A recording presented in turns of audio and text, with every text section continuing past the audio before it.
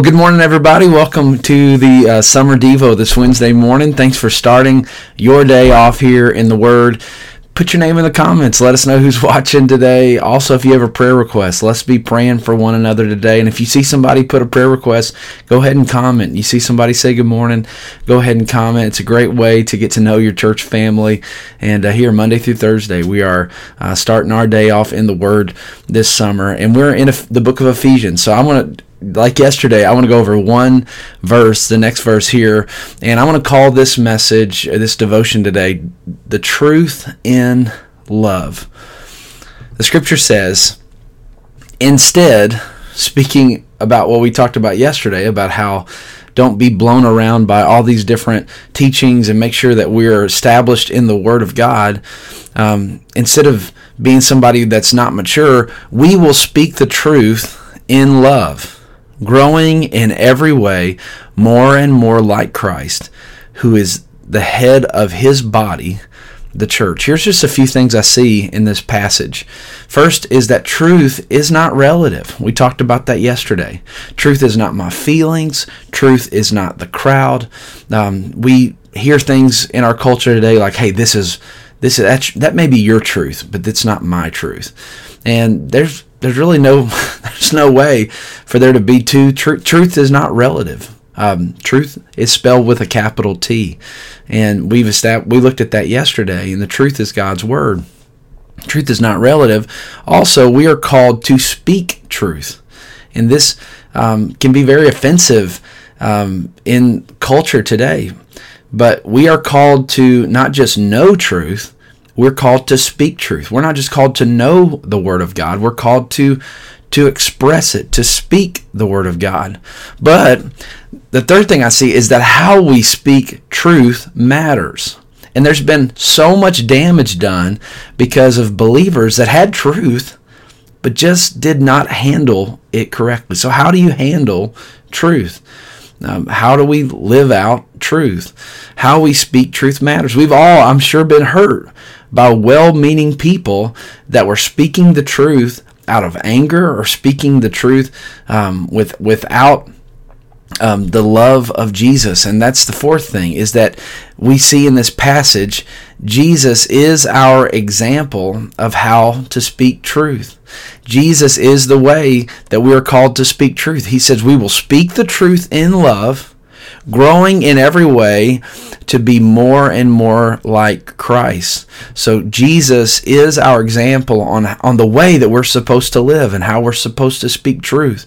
So just because you have truth does not mean you have the right to just beat everybody over the head with truth. Just because you have God's truth and you're right.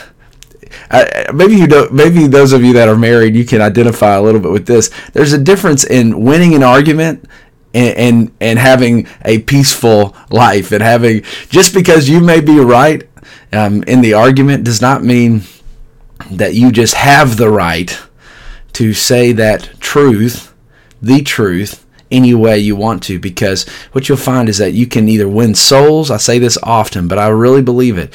You can either win souls or you can win arguments, but you can't win them at the same time. That you have to be humble enough to, and this is what I want to focus on for the rest of our time this morning.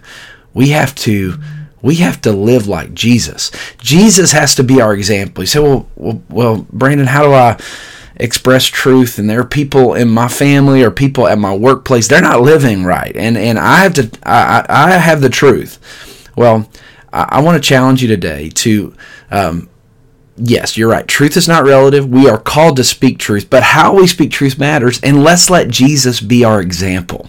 So you want to speak truth? That's awesome, and we need to everywhere we go. But let's let Jesus be the example of how we speak truth. So what was Jesus' example? And I was thinking about this. My wife and I, we've been watching The Chosen. And just a sweet family at City Hills gave us the DVDs of Chosen a while ago, and we started it and we didn't finish it, but we're kind of finishing it now. And if you haven't seen The Chosen, you should, because one of the things that it does is it shows Jesus' personality. And I think we miss this sometimes. We know the truth of what Jesus. We know what the scripture says about how Jesus lived and what he did, but I think a lot of times we kind of take out of the equation that he had a personality. And so what are some of the personality traits that we see in the scripture of how Jesus lived? First of all, Jesus was authentic. He was real. So as we live our lives, as we express the truth, let's be real with people. Let's not act like that we have. Let's not act like that we haven't had questions ourselves. Let's not act like that we haven't been touched by Jesus ourselves.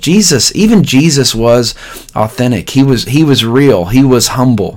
Philippians chapter 2 verse 7 says, he gave up his divine privileges and took the humble position of a slave and was born as a human being when he appeared in human form. He connected with ordinary people. He was real. Know how to have a conversation that's just real. Just be a real person. Don't have your nose up in the air. Don't have an agenda with every conversation. Love like Jesus and be authentic. Here's the second thing about Jesus' personality. Jesus was enjoyable. This is awesome. Jesus was somebody that people loved to be around. Everybody but the hyper-religious Pharisees. They couldn't stand him because they weren't real. They weren't authentic. They were using people for their own gain and seeing God's word as just a law book, and they didn't know who Jesus was. But the Bible says, Mark 10:14, let the little children, Jesus said this, let the little kids come to me and don't hinder them. For the kingdom of God belongs to such as these. Kids loved Jesus. People that were far from God, they loved Jesus. He spent time eating meals and being such an enjoyable person. Are you an enjoyable person? Are you full of joy? This is the personality of Jesus. This is how we express the truth in love. Jesus was accepting. He is accepting. He saw potential in people. He spoke life into people that other people. He saw potential in people that other people didn't. The Bible says in Mark 2:15, Jesus was at Levi's house, and many tax collectors and sinners were eating with him and his disciples, and many followed him. When the teachers of the law, who were Pharisees, saw him eating with sinners and tax collectors, they asked his disciples, why in the world is he doing this? On hearing this, Jesus said, it's not the healthy that need a doctor, but the sick. I have not come to call the righteous, but sinners. What was Jesus doing? Jesus was accepting. He was loving. You can love sinners, but hate sin. Jesus wasn't there sinning. Jesus was not there just doing what the sinners were doing. He was loving them. We can love people. We can accept people before they change. Give them hope in Jesus.